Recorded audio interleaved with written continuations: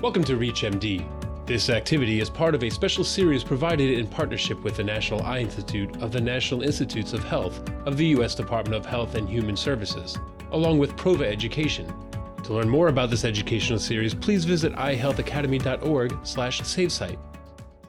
We know that diabetes is the leading cause of new cases of blindness among adults in the United States.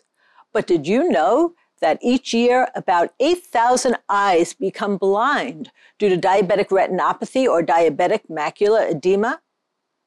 This staggering fact is not surprising, given that less than 50% of adults with diabetes have annual dilated eye examinations, and therefore many don't know that they are at risk of losing their vision. We began our initiative of saving sight, preventing vision loss in 2019. And our mission continues today.